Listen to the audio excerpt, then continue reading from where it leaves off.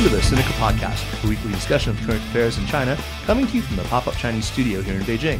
I'm Kaiser Guo, joined for the first time in what feels like months by Jeremy Goldkorn. Man, it's been a long time since we've been in the studio together, man. It has. I think the last show we did together was like in late March. It was with Timothy Garton Ash. That's right, and it's now May 21. I think that we ought to compose an extemporaneous occasional poem to express the depth of our emotion at our podcasting reunion. Oh, perhaps not. Okay. Well, I've got my Malby handy, so anyway. I wanted to rectify something first that I've been terribly remiss about. Many months ago, as we approached 1,000 likes on our Facebook page, whoop-de-fuck, I had actually promised the next signed book that came into our possession to the thousandth like. That went to Miss Kaisa Cantola. No, it had nothing to do with her name being similar to mine. She's apparently a Finnish expat living here in Beijing, and I just wanted to give her a shout out and let her know that we have sent out a signed copy of Partners and Rivals, The Uneasy Future of China's Relationship with the United States by Wendy Dobson, who was a guest on our show some months back. So, Kaisa, that should be in your hands by the time you hear this, and thanks very much for your support for the show. So last month, as you may have seen, it was the official 20th anniversary of China's first connection to the World Wide Web. The first web server was actually connected in May 1994, 20 years ago. And in the ensuing 2 decades, and especially in the last 15 years, we've seen China just profoundly transformed by the internet. Our very first show back in April of 2010 was about Google's withdrawal from China. And of course, Jeremy, you and I have talked I don't know how many times, innumerable times, about all sorts of internet-related topics. That's mostly been, of course, in the context of, the internet as an emerging public sphere, about political engagement, about the rise of social media, about the nature of internet censorship of social media. And so these are, of course, very, very important topics toward an understanding of how the internet has transformed China. But sometimes in the focus that we give to these facets of the internet in China, we don't pay maybe sufficient attention to the many other ways in which the internet's really profoundly changed things here. The economic impact, the industries that it has completely upended or made more efficient, and of course its role as a crucible of contemporary culture in China, the crazy and weird and wonderful mine of memes and the elevation of all these weirdo new internet personalities and the whole cult of the startup entrepreneur, lots more. So with us to discuss the short and so far utterly fascinating history of the internet in China is none other than Duncan Clark, chairman and founder of BDA and easily among the canniest observers of all things telecom and internet in China. Duncan has known the Chinese internet since it was in diapers and knows where all the bodies are buried. So the stars aligned, and Duncan, who spends a lot of his time between Beijing and Stanford, is actually here in Beijing with us and here in the studio. So hey, great to finally have you on the show after many, many missed fires. It's great to be here, and Gotti just walked in. So yes, hey, and so Gotti just in time. Over to you. Just responding to the bat signal. Okay, yeah. Baidu, Alibaba, Tencent signal. Oh, very good. In my Batmobile, Sanluncha. Oh, that's excellent. The Batmobile. Anyway, Gotti, of course, is correspondent for The Economist here in China, and as you may remember, wrote an excellent package for The Economist on that we fondly refer to as Gotti's enormous package. For The Economist on the internet in China, called it was sort of under the auspices of the giant cage or something. Gotti's bat. Yeah, Gotti's bat. Something like that. Yeah. Anyway, and then the third guest who you just heard from is, of course, none other than Bill Bishop, the cynic behind cynicism. He is, of course, a longtime regular guest on the show. He was with us from our maiden voyage way back then in April 2010.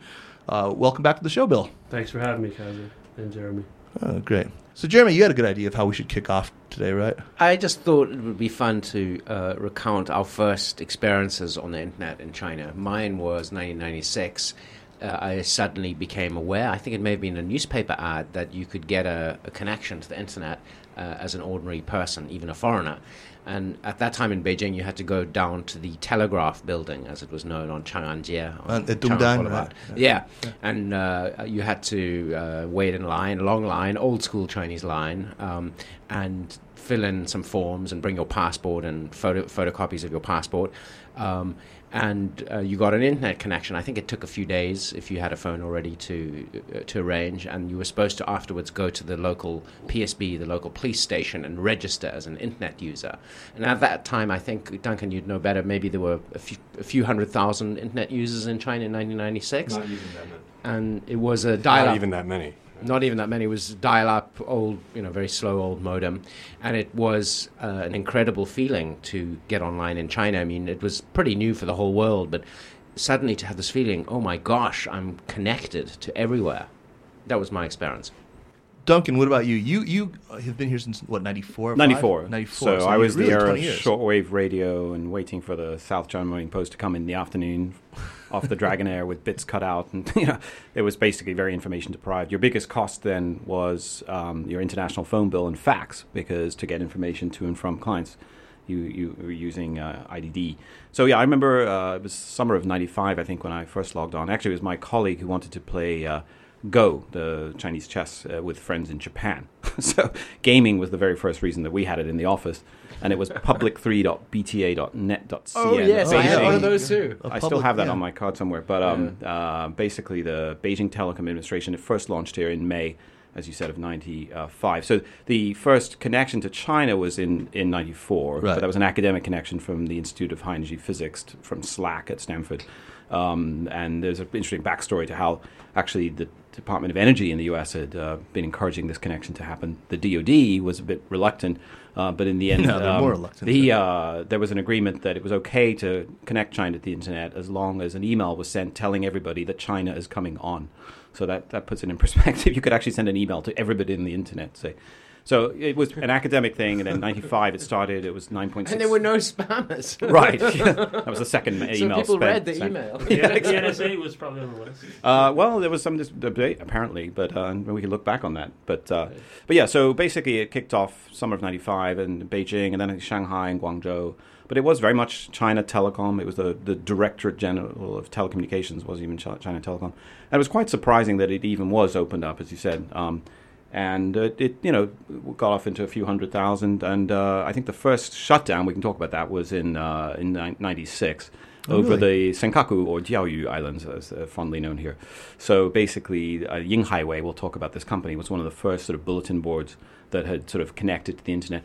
I think we should talk about the bulletin board experience that already existed in Chinese universities, right? So there's a very strong BBS culture here. Sure, which are as intranets. with all universities in America. So Yeah, tell us a little bit about the intranets at the universities, because this really is where it came out of, and Yeah, it's maybe explain elite. some of the staying power of BBSs in Chinese internet culture today. Yeah, I mean, I think firstly there was domestic intranet, so there were two rates. You could, for free, effectively, be on these Tsinghua or Fudan, the local BBS. And then when the internet came along, there was the ability to access international sites, but you had to pay.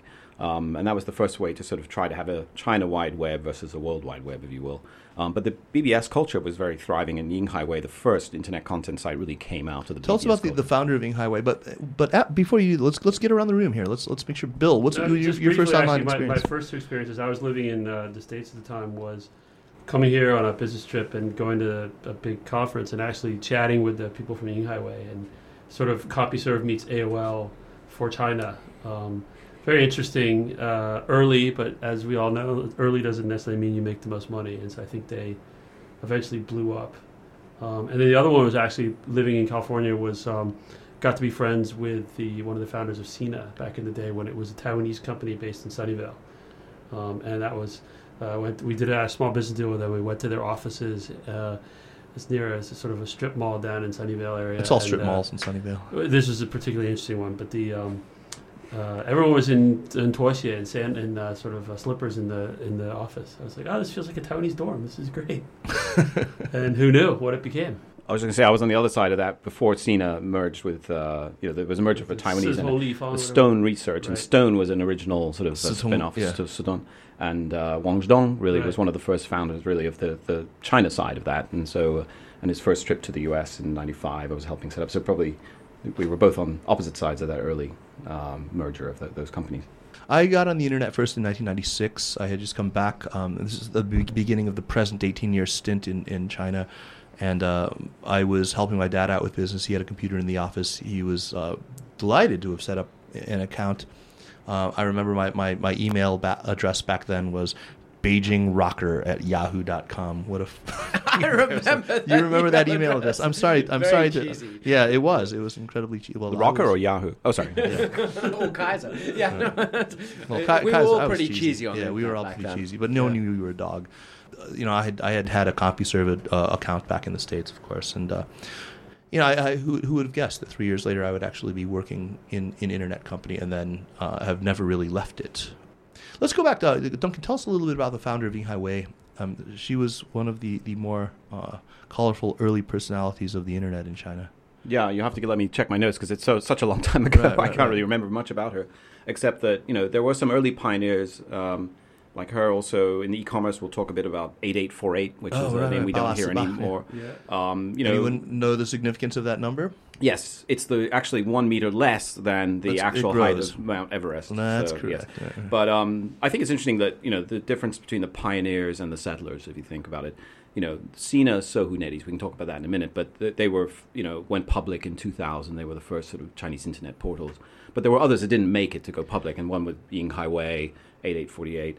And actually today, when you look at, your company Baidu, for example, Alibaba, Tencent, you'll see they're not, they weren't really in that first wave. So it's They interesting weren't. to see how some never made it to that first hurdle, and others, did okay, but other things came along and technology shift. But I'll look up my notes in the meantime.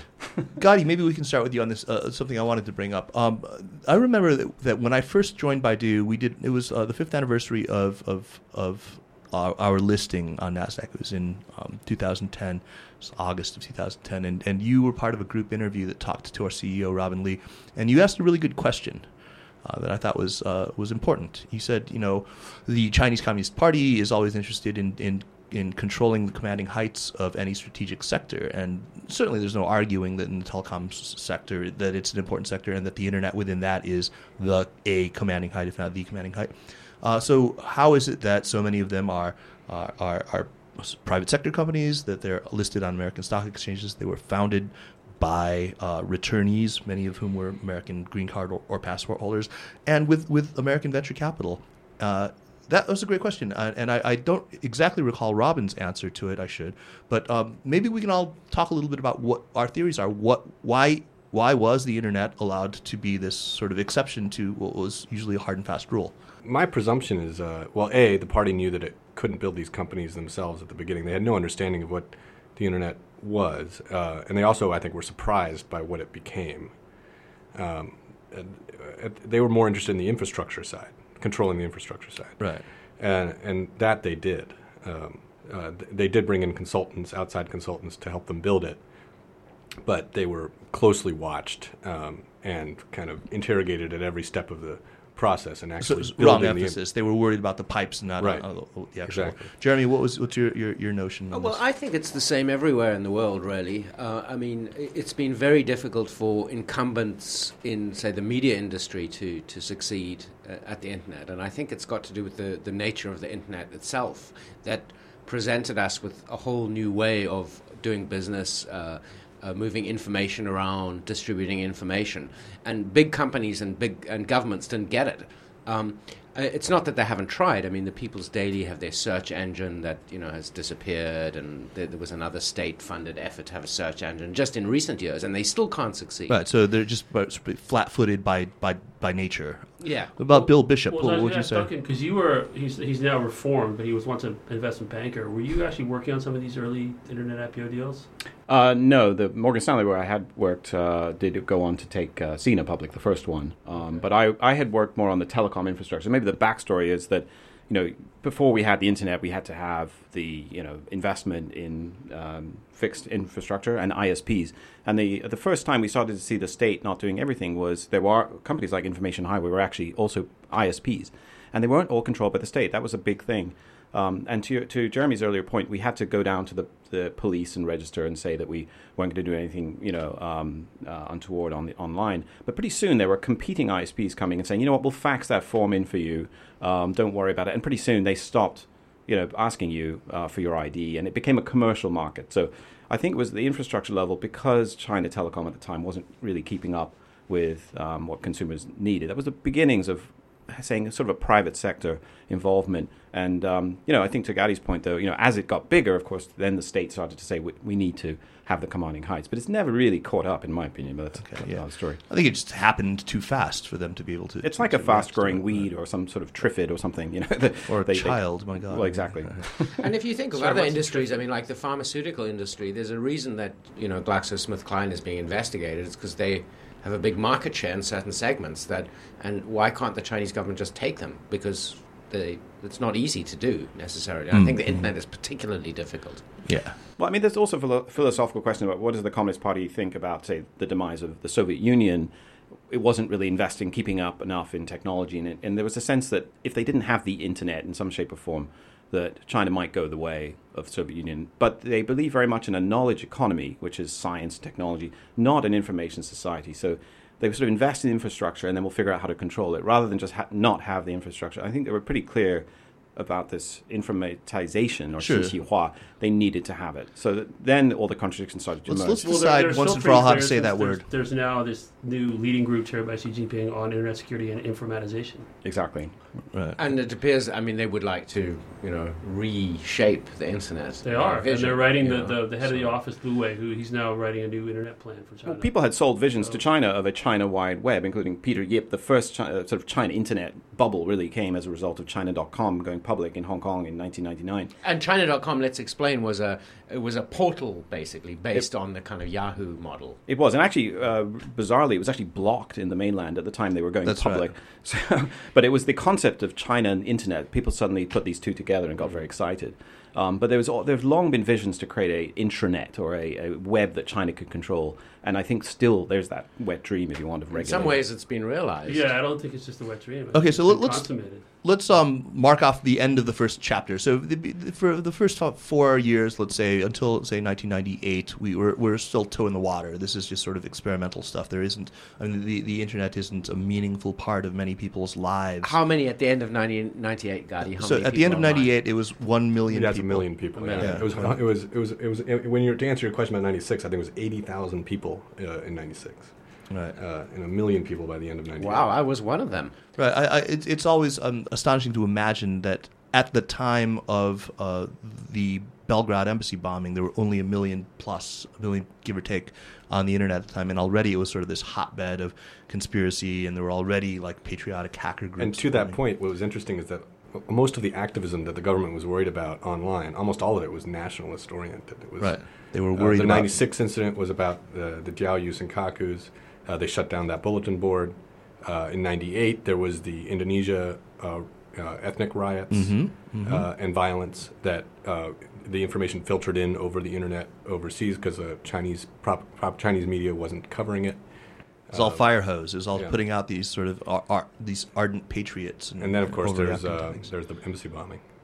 The other thing that's interesting from those early days is, in fact, between 95 and 96, the emergence of the Zhuling poisoning case, where this Tsinghua University student who'd allegedly been poisoned by her roommate, who is allegedly connected to some rather senior officials, and the crime was allegedly covered up, and her friends sort of became online activists, first asking Usenet groups abroad to help them diagnose what had gone wrong. It was also the first sort of human flesh search. The first human flesh search engine and the first case really of social activism way back then. I read last year that the reemergence of that case meant that People Power had won. Right, so. No, then it was shut down. It was amazing. It was big for about 3 weeks, and then gone. How did that happen? Okay, so chapter 2 really is remarkable. Maybe if we want to call it, chapter 2 was the first gold rush, the age of the portals, the first listings, all the way through the crash. Right. So, Duncan, this is a time where you were very, very active already. I was working in an internet company already at that time. Those were the go-go days. Those were some very exciting times, right? Paint us a picture. What did it feel like when we suddenly saw all this VC money rushing in? We suddenly saw all these people heading back in droves. I mean, there were herds of sea turtles, crossing the Pacific from California back to China. Yeah, I mean, it was a pretty small group at the beginning, right? I mean, if you think about it, Sina had emerged from the merger of Stone Ridgeside here and Taiwan and so on. We had NetEase, William Ding, who was an engineer. Not a sea turtle. Not a sea turtle. So exactly, we Interesting, had, so in the case of Sina, it's sort of a mix of a mainland and a Taiwan sort of U.S. thing. In the case of NetEase, it was very much a homegrown guy who'd moved around the country. He'd moved from Ningbo to Chengdu down to Guangzhou. And actually, I remember when he moved to Beijing and I was sending him some documents, he was literally answering the phone and pressing the fax button. I mean, so he was, it was very much a very small entity, NetEase, but he'd impressed people pretty early on with his savvy, as had, we should say, Charles Zhang. I mean, Charles Zhang absolutely for Sohu pretty much was, the earliest to really, I think, see the size of the opportunity. Sohu initially was known as SOHOO. Sohu, he said it wasn't because of Yahoo, but one thinks otherwise. They changed the name, claiming that some Korean company had the name. But anyway, it was very much following Jerry Yang. Let's think back that Yahoo was really the gold dust back then. Everything that Jerry did. Jerry Yang was the man. He was the and hero. when I had the opportunity to meet, actually I was traveling around with Jerry Yang and one of his friends from Stanford, and walk into a bar where Charles Zhang was with domestic media, and suddenly the look on his face, because this was his idol, and he Jerry Yang, there was a long expectation that this ethnic Chinese hero would come to China, and it's an interesting backstory to what's happened today with Alibaba. But he was very much somebody that I think influenced Charles Zhang. Literally, Charles would say, "What did Jerry do a year ago? I will do this." And so Charles also had another major patron in John Negroponte, though, right? Yes, Nicholas. I'm sorry. Nicholas Negroponte, his brother. There's a lot of high-profile Negropontes. I remember going to an event at the China World back then with Charles Zhang and Nicholas Negroponte and digital. I think that was when I first thought of the phrase. No. Douchebaggery. No. That was much later, Jerry. Was that later? There's one unsung hero I think we should also mention is Edward Zhang from Spark Ice. Oh, absolutely. Do you remember? Spark Ice, So at the time, the internet, getting online was a big deal. So there at China World, Edward had opened this internet cafe and a few other places and played the most amazing PR game of spinning himself to be this incredibly connected. And actually, Bill Clinton showed up there. Right? Hillary Clinton came. No, Bill was there too. I think Hillary came for. Well, maybe they were both there. But Hillary came during the women's conference, 96, right? And then Bill came later. Okay, so anyway, but there were people who just getting online. So the internet cafe was a very hot thing back then, of course. But then we started to see, I think, with Sina, Sohu, NetEase, that was something advertising. Online advertising was going to be the big thing, and content suddenly became king. Remember this? The killer app and all that sort of stuff. Content but it was such a small market when we look back. It was, I think, some of the things $2 million market in 98, 99. Duncan, let me we should keep a sort of open "where are they now" file here. And so, what happened to Edward Zhang? I ran into him just a month ago at a reception for the Israeli. Shimon Peres was visiting China, and he is doing stuff in Inner Mongolia and actually bringing in investment to some places in Inner Mongolia. And he looked the same. He's reinvented himself many a time. He has. I mean, I remember that in say 06 or 07, he was pushing RFID in a huge way, believing that he was going to revolutionize supply chains the world over. So if you want to invest in Inner Mongolia, Edward Zhang is your guy. Okay, I will keep that in mind. What a character that was. So let's talk about the run up to the Sina listing. I mean, let's find out. Because I know Bill likes the VIE structure. Right, exactly. Bill, explain to us what the media rules were. I mean, the rules regarding foreign investment in media and specifically in the internet. Okay. I mean, the rules were pretty simple. Foreigners couldn't invest in these companies. And so, how did they get around it? Still are. Well, so they set up a structure where you have all these companies have an offshore entity where the venture capital money, and if they go public, the public capital flows, and that offshore venture will own what's called a wholly owned foreign entity inside China, a WOFI, and then the WOFI will have these contractual arrangements with a local company that actually has the operating licenses, holds the licenses, and theoretically controls the local company and can switch out the shareholders, etc. The shareholders have to be at least 2 PRC citizens. There have been, of course, some corporate attempts, News Corp, with China Byte, right? Partnering with People's Daily. That's right. From where we had Scarlett Lee and Fritz Demopoulos, and lots of our friends. So there had been an attempt. That was a very early joint venture, but it pretty quickly became apparent it's going to be very difficult for media companies to have a JV in this sensitive area.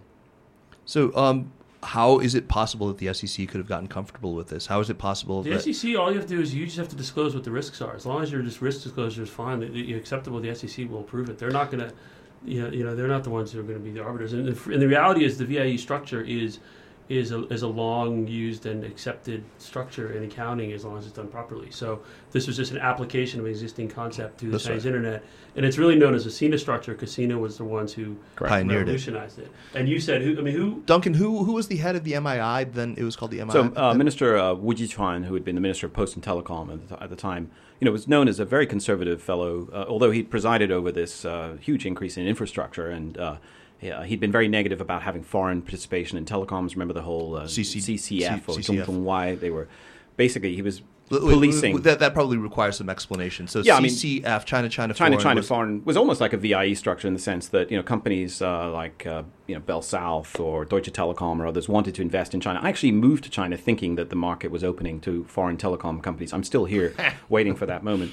But actually, the idea, like in Indonesia and Malaysia, that Western companies would buy Shanghai and buy Guangdong. It never happened, partly because Wu Jichuan oversaw the creation of China Mobile, Telecom, Unicom, and listed them overseas, but retaining party and state control. But in terms of the internet, though, what happened, I think his decision to allow Sina to go public, and it very much was his decision as the minister, was revolutionary. Because had that April 2000 IPO of Sina not happened, nothing else in terms of internet content could have happened, given the markets were just collapsing at that time. Remember, the U.S., the NASDAQ had already started to collapse, and the bubble was over. And they almost didn't survive Sina, Soho, NetEase, this crash, but they wouldn't have gone public without this VIE structure. So who are the others back then? Who are the big players back then? Some of these have disappeared. Some of them have continued on. But of course, Sina, Soho, and NetEase were they went public. Yitang, there's something, They were also a portal originally, right? And then they kind of became Who knows a what they travel site, became? and then Citra bought them or something. And then Xiao Yibo, of course, had sold his business to eBay, but that came later. Yitang didn't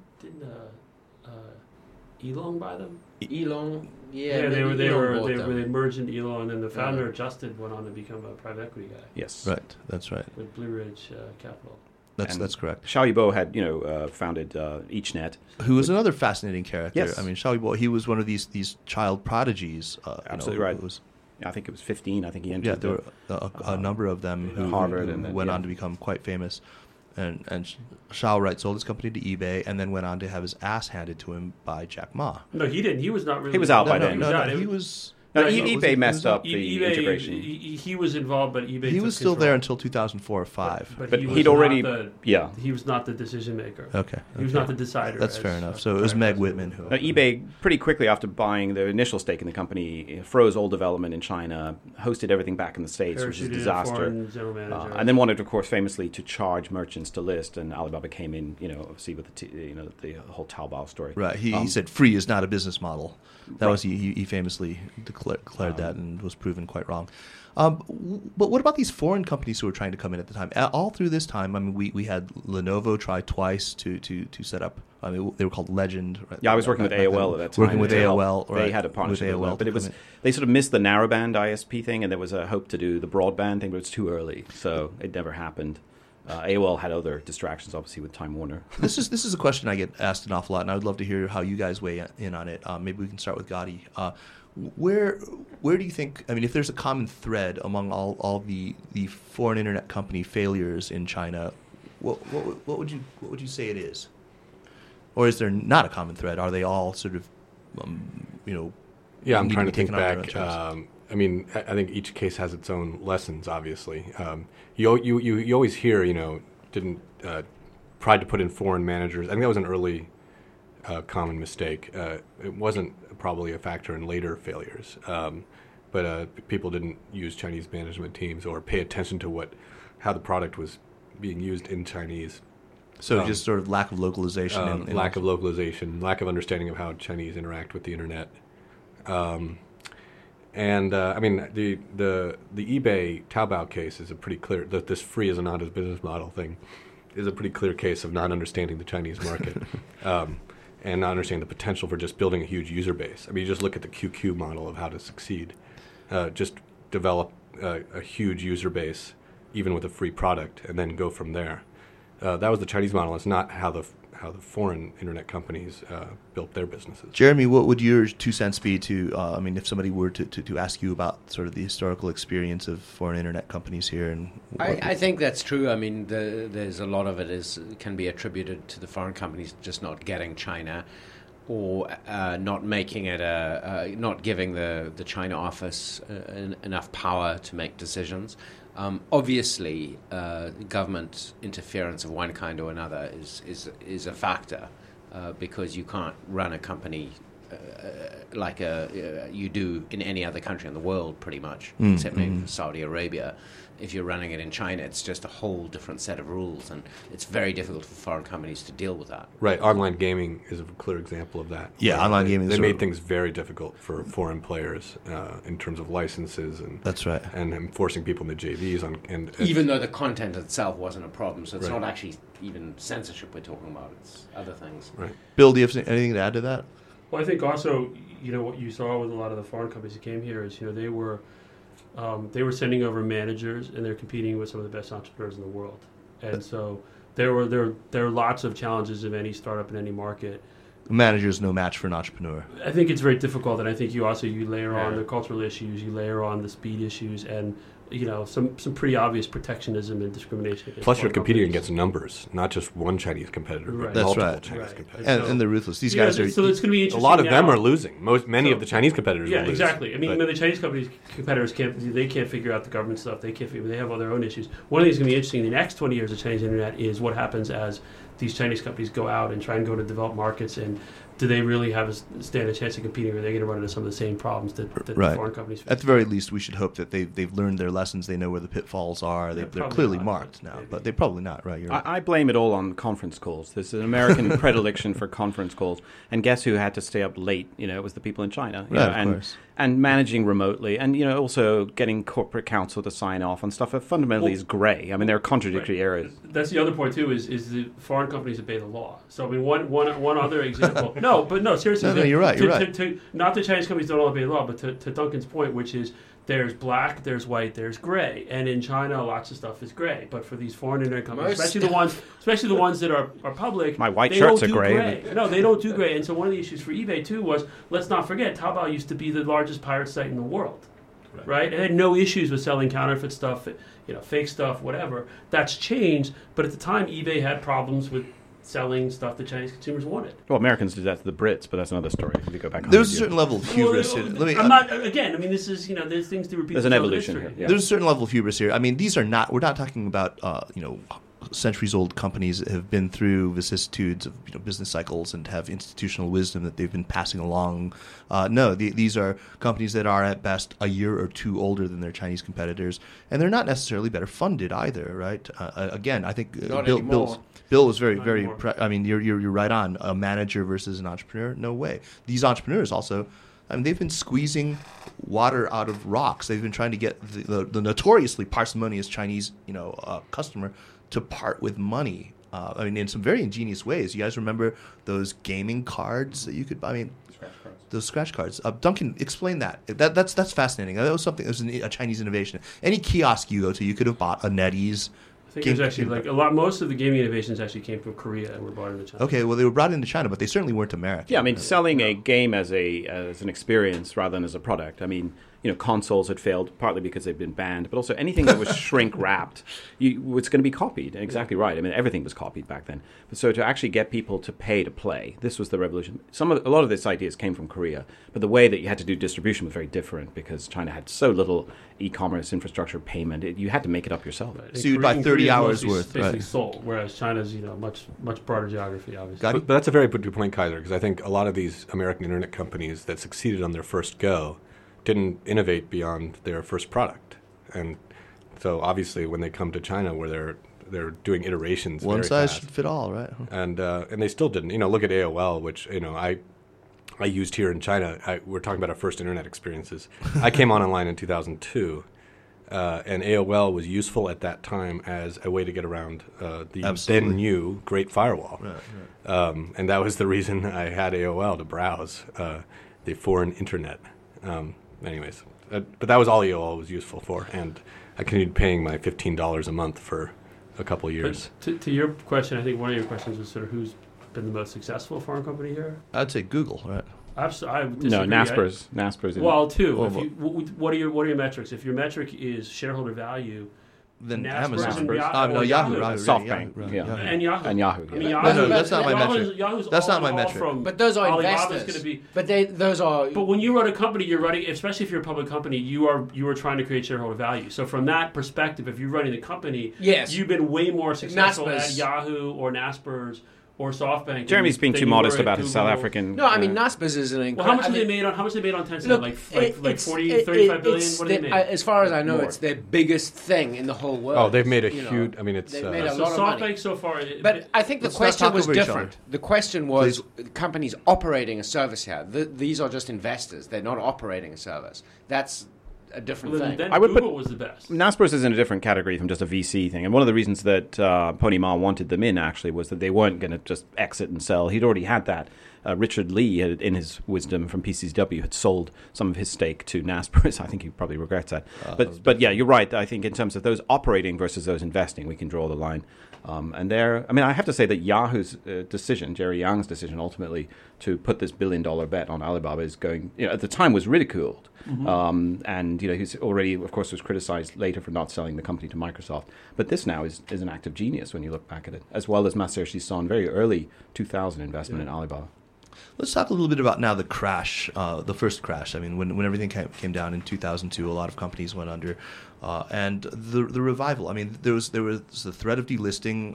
Certain internet companies, I won't name names, but only basically made it because of the exceptions made for sub-dollar stock prices over 3 months because of September 11th, right? It's only because of what happened in September of 2001 that some of these were allowed to live on and not be delisted.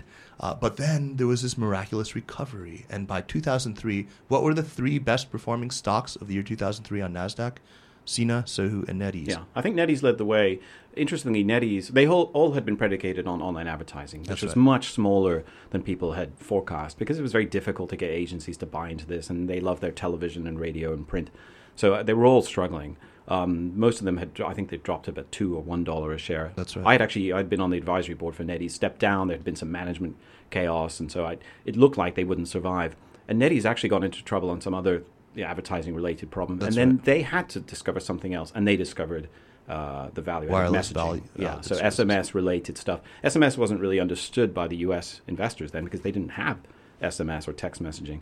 China was seeing a huge boom, and SARS was a major factor in this. In 2003, the spread of information about what was happening with SARS really helped recognize, everybody woke up. We to were how all big told to this was. boil vinegar in our But it doesn't. Right, they How still do. exactly were they making their money from messaging? It was ringtone downloads was one Right, so thing. What ringtone else was there? screensavers. Again, and- I mean, this is under Wu Jituan, my sort of unsung hero, the minister. China Telecom at the time, which became China Mobile, started having revenue sharing with private sector companies. It's called the The Monternet. Monternet, the Right. mobile internet, to share revenues. I believe it was 90%. It was modeled on This is- Docomo in Japan. IMO. It was 80-20, right? I think it was. It came that they moved it around, but it was a quite radical thing that these state-owned companies would actually partner with content providers, and so that really that saved NetEase. The stock went from $1 to $70, so we saw this take off, and SARS really was the wake-up call for that. Well, I had no idea that it was really SARS. I had completely forgotten that was in April of 2003. So yeah, it makes perfect sense. That's that when by the end of the SMS year- became the essential means of communication. I mean, obviously CCTV had a big impact when they came out and made the official warning. But ahead of that, several months, it started in Guangdong, Yeah. and people started to spread And information. the rumors, as the government might call them, also spread. I remember getting text messages about how they were sending planes above Beijing to dump, disinfectant upon the whole So city SMS and literally stay went- indoors. Exactly, it literally went viral. Sorry. It was the Weibo. It was the Weibo of its time. So that was another strange little chapter. But we emerged from that into the mid 2000s when we start seeing what I would call sort of the mature years of the Chinese internet, where we start seeing companies like Alibaba and Taobao really when it was when Baidu listed in 2005. Shanda. Shanda, Ctrip. exactly. Right, Ctrip, exactly. These are the companies that are on the list I see here. We saw a number of listings of Chinese companies on U.S. bourses. Those were sort of the fat years. But then we started seeing a bunch of interesting crazes. Where we had like kind of people rushing. I think I can knock off a few. Bill, maybe help me out here. There was internet video, right? And at one point, I remember reading that there was some 200 odd internet video plays in the Chinese internet. Is that an exaggeration, or do you think that was about right? That's just about right. Gaming was big. I mean, Gaming was absolutely huge, yeah. Investor money is going to flow to where the action is, and video was going to be big. Gaming was hot, and so dozens and dozens of companies got funded. I think Gary Wong at Happens in Tudo. the US, I think yeah. he created Tudo a week or Only two months? before YouTube. But No, he not created before. it He was for a podcast, though. It was a podcast. Right, he didn't- But he who didn't uses say that sort of- medium anymore? Yeah. Dear listeners. Dear listeners. Well, if they saw our faces, they'll It's stick now to sound podcasts. Right. What was the next craze after that, then? After video? Well, gaming, I think, you have to... I mean, gaming became the biggest thing in the Chinese internet. It was twice the revenues of advertising. advertising billions of dollars by started 2007 to- or 8. Right? Yeah, so I think gaming, Shanda, again, which listed in 2004, I think. So Shanda led the way with games. Tell us a little bit about Chen Tianqiao. Yeah, so I mean, he's a pioneer in that industry. He obviously has gone into many different directions with Shanda, and it's but it very much made the market that NetEase, the Tencent and NetEase kind of inherited. NetEase, of course, had discovered SMS, and then it discovered games. Tencent got to the size it is today because of games, but we can say that Shanda really paved the way with some of those early titles. Absolutely. Jeremy, what about group buying? That came Group buying. a little bit later. A little bit later. Right. What was that, like 2010, No, earlier, I think. 2009? Whatever Groupon was, it was Groupon. quickly group they buying fade. preceded Groupon in China, I think. I mean, the original group buying concept wasn't Groupon. It was consumers get together on the internet and Buy make a cars or band and apartments then or buy, right. buy stuff together. It wasn't a... But speaking of numbers, once it did get to become Groupon clones, then you were in the thousands, not just the hundreds. Not just Yeah, hundreds, no, you that's actually had right. thousands Thousands of of Groupon clones. clones. Is And, Groupon still a thing in the United Yeah, States? yeah, still is. I guess. What a I mean, horrible company. Anyway. But it's still happening here. I mean, there's quite a bit. I mean, Meituan Right. is still... Well, Meituan's doing Right. well. The rest we of bought Nuomi, Lasho right? died. Lasho and Nuomi. We actually acquired Normie, right. You It's still a acquired thing. Normie outright? Yeah, we acquired Nuomi outright. Okay. Meituan Wangxing's most successful clone. Hasn't exited yet, but yeah, it looks like it. Well, I mean, speaking of unsung heroes, I mean, maybe since we did talk about Meituan, I mean, maybe he's somebody probably worth mentioning. Wang Xing, who Shadi wrote a cover story on him, right? yeah, Yeah, God, I you wrote wrote on for him. Forbes Asia. Let's did a cover tell for us about Wang Xing. I've met him on a number of occasions. He's just a deeply geeky fella. Totally geeky. And when I asked him, he copied Friendster, then which that didn't go anywhere. Well, neither just did like Friendster. I should admit that I was Careful, actually he on the copied. board of advisors of Friendster. Then he copied, of course, Facebook, which became Renren, and he sold out too early from that. But he made He made like $1.5 million. He made a few $1 million. Yeah, I okay. think. And then he copied Twitter with Fanfo, which of course didn't work out Because so well. of those damned Uyghurs in Xinjiang. He didn't censor it very well. Right. But it also had none of the kind of functionality that Weibo has. It was a Twitter clone. It was a total clone. Right. Which is to say that Twitter has none of that functionality. And then of course Groupon. And I asked him when he clones these things because Facebook also looked exactly the same. Down to it actually said like a Mark Zuckerberg production.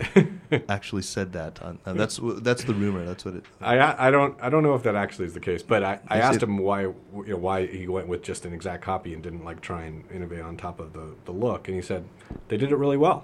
I just wanted to make a perfect copy, and he did pretty well with that strategy. And Meituan, the Groupon clone that he developed, I mean that is actually against all odds that actually that one is going to end up being his most successful if it does, because that's such a losing business model, and there were thousands of competitors, all very well funded, and it speaks to his perseverance and determination. I think that he's still kicking with it. Yeah. But yeah, he is an engineer. I mean, So one of the things that happened along the way, of course, especially with the rise of social media, but it didn't happen before that. Okay, Jeremy, what do you think was the first full-fledged meme on the Chinese internet? Whoa. I think I would say it was the song 东北人都是活雷锋 that was circulated absolutely. as a video, an animated video. In 2002. By email, 2002. Right. And it was so weird because it just came out of nowhere. What was his name? 东北 What was撞了 Right, that one. the singer's name? I don't remember. Yeah. I can't even a bring him Dongbei up. My guy, wife so- hates him for some reason. I have no Yeah, idea. this little animation about a car accident, and then Dongbei are also wonderful. That's people from the 都是东 northeast. 北人. Yeah. So they're all living. You're still life. Beijing Rocker at yahoo.com, right? Is that your still your email? Just on a friend. So yeah, that I would say was the first meme in the way we understand it today. Yeah, good. I'm glad we're on the same page. But then there's been this mad meme explosion. I'm going to throw out a couple of observations about the Chinese internet and see if you guys agree. I would say that the Chinese internet is of a sort of tighter weave than its Western counterpart. So such that a meme or some new neologism or just some funny little thing will cover ground much faster and much more thoroughly, and it will reach into all corners. Part of this is a function of the relative homogeneity culturally of the users, but that's always struck me as something. Bill, do you agree? Do you think that there's maybe less diversity? There aren't little cliques and clubs. Oh, I think there are lots of cliques and clubs, but I do think that memes will spread faster and more broadly here. What do in the you US. what do you suppose accounts for that? Part of it is, I think you look at the I would guess that you look at who uses the internet, and this is their media consumption. I mean, nobody believes official media. There are no other real choices like there are in the U.S. or developed markets for internet. This is it. Right, and even when they right. And I mean, things are, to your point, they're homogeneity plays a factor, but there's also each of these services. If you look at Weibo, you look at they all have hundreds of millions of people. So if one thing goes viral, it's going to go viral in a huge way. What are some of the other things that you think separate Chinese internet culture from the more familiar internet culture of the Anglophone world? You guys, anything strike you? Well, I mean, I think to Bill's point, I mean, the offline equivalent is so unattractive and so absent from the lives of young people that you don't see the integration that you see in the U.S., for example, where big broadcasters actually still are very, very active online and vice versa. There's a lot of cross-feeding. You hardly see. There's the occasional television show that'll get a lot of buzz online, and then they get shut down, right? I mean, this is the true. thing. The problem is that the desire to have control over the television stations ultimately means they can't really innovate. Right. And so when they do, they get slapped down. For example, online voting or SMS voting for Supergirl and things like that. So there's a fundamental. As long as they want to have control of these broadcasters, they're not going to be innovative. And when they do innovate, they do get pushed aside. So I think that's a very different approach. That, as Bill said, this is the primary means of communications and entertainment, particularly for young people who never watch television. So I want to go around the room and say, what do you think are the next major industries over which internet companies are apt to run roughshod? They're going to visit their own particular brand of creative destruction on. I think we're already seeing the beginnings of one, obviously, which is with finance, right? Yeah, as much as the government will let them get away with it. Is this following familiar patterns? I mean, where they're sort of more asking forgiveness than asking permission? Or do you think that there's a little more reluctance to go tilt right at finance? To me, it's kind of like WTO. Remember when China was exceeding or re-entering WTO, they were using the threat of foreign competition to clean up the Chinese banks, to get them to move on. And I think the same thing's going on here. The threat of getting Alibaba and Tencent, more heavily into financial products. And Baidu, of course, as you've just told me to add, which I would have said anyway. But Bat! Remember the bat signal. Okay, That's right. why Buddy came. Yeah. Did we already have the 30-minute disclaimer about Baidu? Yeah, you missed that. Music You going weren't in over the it. room yet. I already did that. Yeah, so I think that it's kind of a stick to beat these banks by and the SOEs by. But Jack Ma and others have been courting very assiduously Li Keqiang and others. So there is a sense that they can be useful allies in reform. But if they go too far, then we've seen some pretty tough talk between. Yeah, I totally agree with that. I think the banks are not under threat. No, these guys. But no, they're not. They're getting the message that they need to be a little more innovative and a little more responsive to customer demands. Yeah, I think the world's changed. I think people are sort of accustomed now to seeing what the internet can do in terms of, they know that they need to get their shop in order.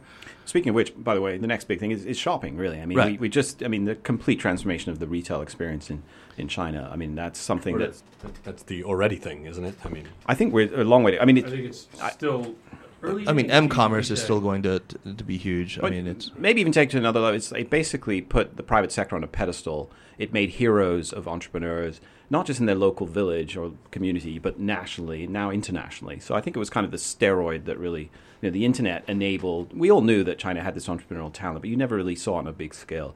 So we're seeing it now in commerce, and we're now seeing it in these other areas that, these guys are suddenly gods, basically. And I think around commerce, what's interesting too is because we, especially all of us, we don't really get into the weeds, so to speak. But what the internet's doing to the rural society, absolutely both in terms of sort of more and more knowledge about prices and distribution, but also allowing these people to sell products directly from the villages on Taobao, or on allowing Tmall, them to buy. which then marries in with what Jack Ma and these other guys are doing with logistics and distribution, so that you're going to see, I think, a much more the potential for some of these very remote and very poor rural villages to actually, some of them will be able to use e-commerce to actually, I think, significantly improve livelihoods. Some of them. It does help inform them more. I ran into this on a story I did about municipal tree planting schemes, but of course, many people with trees on their mountainside patch they're having their trees taken or they're selling them. And middlemen are usually with information arbitrage, But they can check the prices of their trees online. It's transparency. I mean, that's the thing. Is ultimately it's transparency everywhere. Yeah, that's right. I would think another sector that hasn't, I think, become big yet, but that could become big over time that the state has a lot of interest in is education and e-learning. Absolutely, that's the one that I see happening next in a very very big and way. it is already happening. I mean, there are a number of listed companies listed on foreign stock exchanges in online education. Yeah, it's when big. did EDU get Oriental? That went up in like 2006. Yeah, I mean, some of them are offline, like testing centers, things like that. But the education sector is highly, highly fragmented, though. So it takes a long time to have the impact that and it's also highly, highly regulated. It's going to be very, very difficult to get the government to actually accept these internet education programs to sort of give them to be able to grant degrees or allow you to use what you learn. And until that happens, a lot of parents will stay away from. So it's sort of a, what's the word? It's kind of the bushiban. It's the sort of extra study to help you practice for your traditional curriculum. But the demand is there. Okay. That's for sure. Unfortunately, it's now 7:59. I need to take off here. So let's very, very quickly go around and do recommendations, if possible, and then close out the show. Thanks, guys. That was really a ton of fun. Why don't we start with you, Jeremy, since you're here on my right? What do you have for this week? Camphorpress.com, a Taiwan-based independent publisher, publishing a range of ebooks about East Asia and Taiwan in particular. Very good.